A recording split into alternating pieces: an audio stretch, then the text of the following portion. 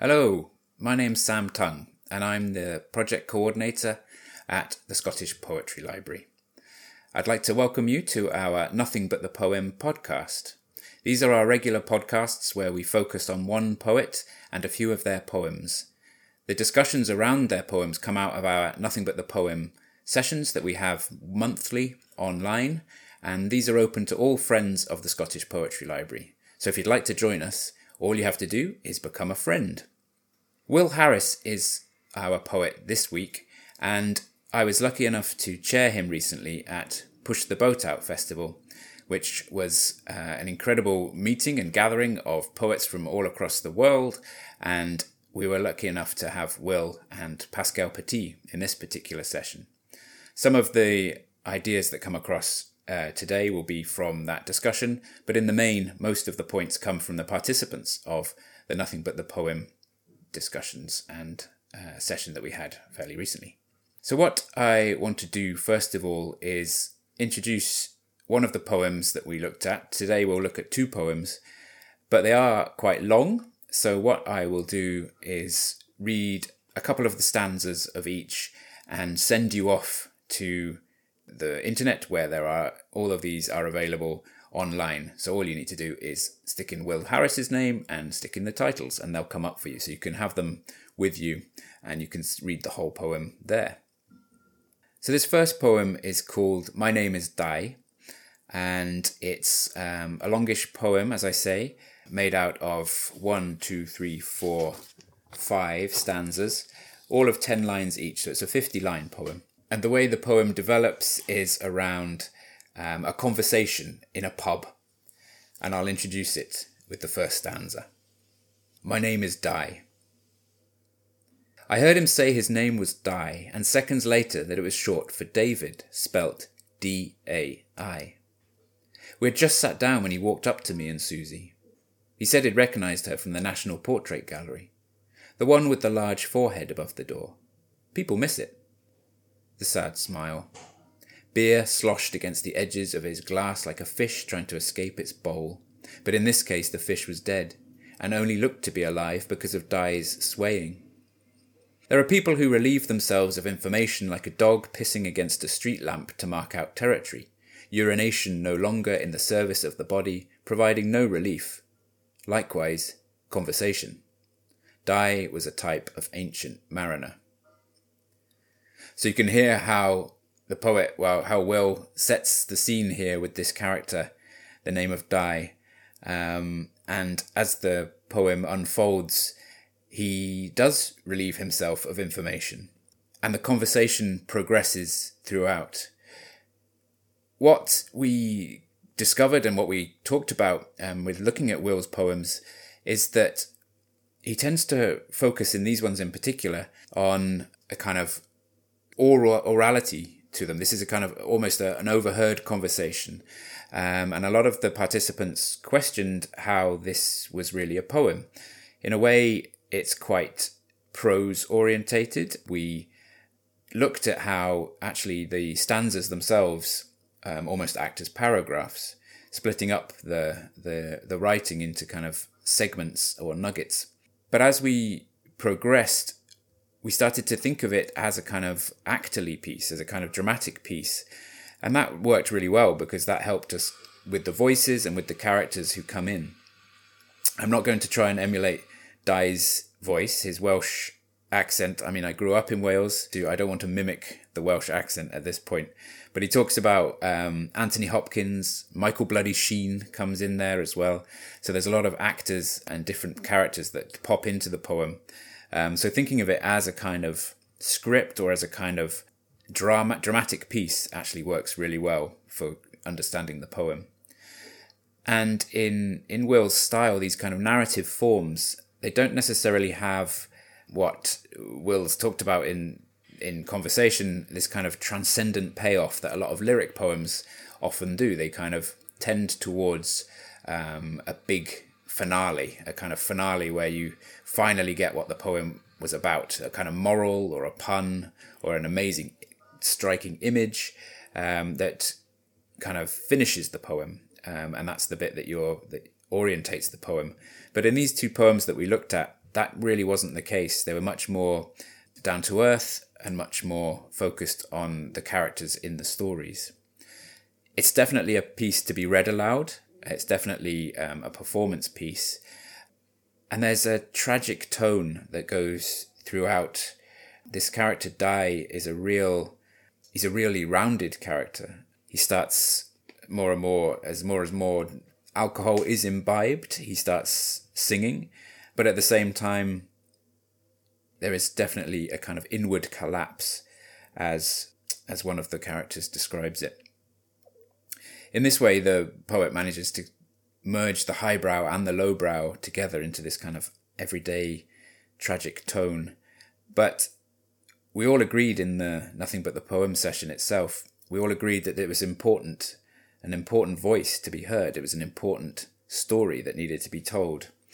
And in both of these poems and in a lot of Will's work, there's a focus on lines of communication and making sure that different people's perspectives are communicated.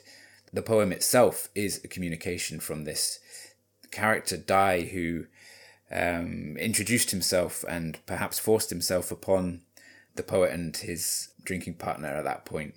And the way that the poem ends, although not a revelation or a transcendent payoff, as we've been thinking how often traditional poems do tend to finish. And in the final lines of this poem, we get this poignant recommendation or admission from Dai that says, and he stares at Will and his partner and says, "You're writers," he said. "You should write about this."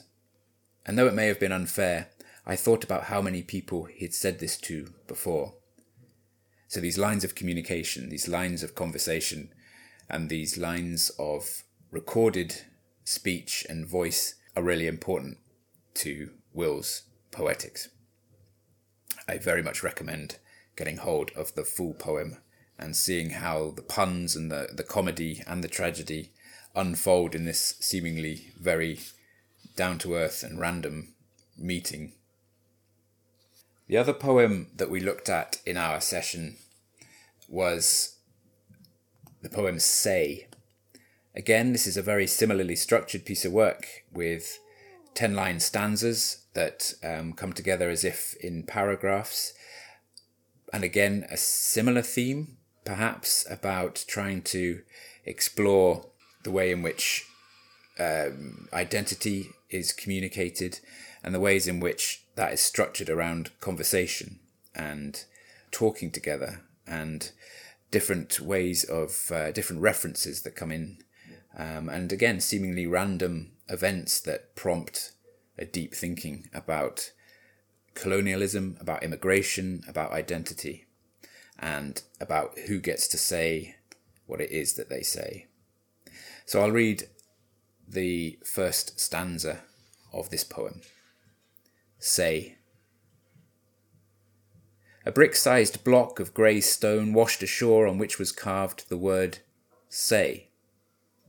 My dad picked it up at low tide and 2 months later found another, and another saying less. We worked out that rather than a command, like Rilke's flow, it was the name of an old firm, Sales, which sold refined sugar with plantations in the Caribbean and a factory in Chiswick. As capital flows, accumulates and breaks its bounds, so too had Sales broken into various subsidiaries, slipped, dissolved and loosed. You find all kinds of things at low tide. One time, a black retriever came wagging up to me with a jawbone in its mouth. What can't be disposed of otherwise, what can't be broken down, is taken by the river, spat out or lodged in mud. The Say brick took pride of place on our chest of drawers, masonry defaced by time made part of the furniture. My dad decided to give it to you in part because you're an artist and he thought it looked like art, but also, which is maybe the same, because it suggested reason in madness and made us less afraid. It's interesting to note with this style that, again, there's this kind of accretion of an accumulation of ideas and images that come together, and although obviously edited and obviously written into, there's not too much of a worry about what might be called, in kind of high literary terms, redundancy. And in fact, that detail and that kind of everyday detail is really important to creating the atmosphere of the piece. But there has to be a story in there as well. These long poems are all about sustaining the attention through storytelling, and that initial meeting of that with that brick-sized block of grey stone, that really sets off the writer and the reader to try and work out what this detritus means. What's all this stuff that washes up? Idea of flow and breaking and flow just run throughout this poem, and in a way, that's what the poet Will Harris is doing with the language, and trying to work out how to keep writing flowing. In the discussion that we had at Push the Boat Out, Will read 2 or 3 versions of the same poem, and that was really fascinating, because what he did there was play with audience expectation and play with the idea of the finished poem. And I think that's really important. He also spoke about the idea of the print format in which we read most of our poems, I suppose, actually limiting the life of a poem. It kind of falsifies the process of a poem, the conversation that is always unfolding and flowing in a poem. And that was really interesting, particularly because one of his publishers was in the audience as well, and raised an issue at that point as to that how do we get those lines of communication out there, which are books of poems. But more to the point with these 2 poems that we discussed was that they do seem moments in time, and they are part of an ongoing conversation and part of an ongoing poetics that is constantly aware of all that can't be said and all that isn't said. In this poem, Say, Will is very frugal and very careful with any metaphor that creeps in, and really does not rely on metaphors too much, and doesn't rely on them to overwork the ideas that he's presenting in these poems. And again, that kind of brings it down to a level of that mixes the highbrow, the lowbrow, but also mixes the kind of high language and everyday language, and just brings them together so that it's part of the flow of the poem and flow of almost everyday life, as it were. One of the things that in the group that we also discussed, and that comes through in the whole of Say really, is who is it addressed to? Who is the addressee? And how does an address to a you, a second person, how does that work in poems in general, but also in this poem? Thinking about how when a poet is writing or when a reader is reading a poem, are they in conversation? How do they position themselves in that conversation? How do they take on the voice or the ownership of the perspective of the I, or do they become the you? And in Will's next book, his next collection called Brother Poem, he really explores this idea of an address to someone or to something, and how that orientates his thinking and his work. So I've been lucky enough to already been able to read Brother Poem, and it's going to be something that you're going to have to buy and you're going to have to read, and you can explore the idea of the you and the addressee. But in this one, I'm going to bring all of this together and think about the addressee and the way in which the conversation is continued by this final stanza and the heavily poignant question with which it ends and with which it maintains conversation as an open thing. To the eye of a being of incomparably longer life, to God or the devil, the human race would appear as one continuous vibration, in the same way a sparkler twirled at night looks like a circle. In darker days I couldn't say that to my dad, slumped in front of the TV with a mug of instant coffee. Saying it now only makes me think of times I've held a sparkler, the hiss and flare, the after smell, which runs counter to that whole vision. One morning, gagging on his breathing tube, he started to text my mum, but before he could press send, his phone died. He couldn't remember what he tried to say. I can't remember what he tried to say. Flow, break, flow. You hear me, though. So hopefully you heard a little bit of Will Harris's work there and something of his voice coming through.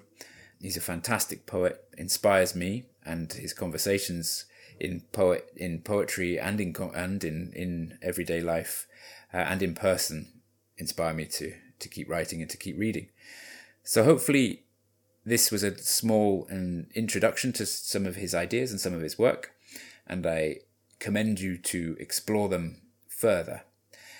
And I will see you next time for our Nothing But the Poem session.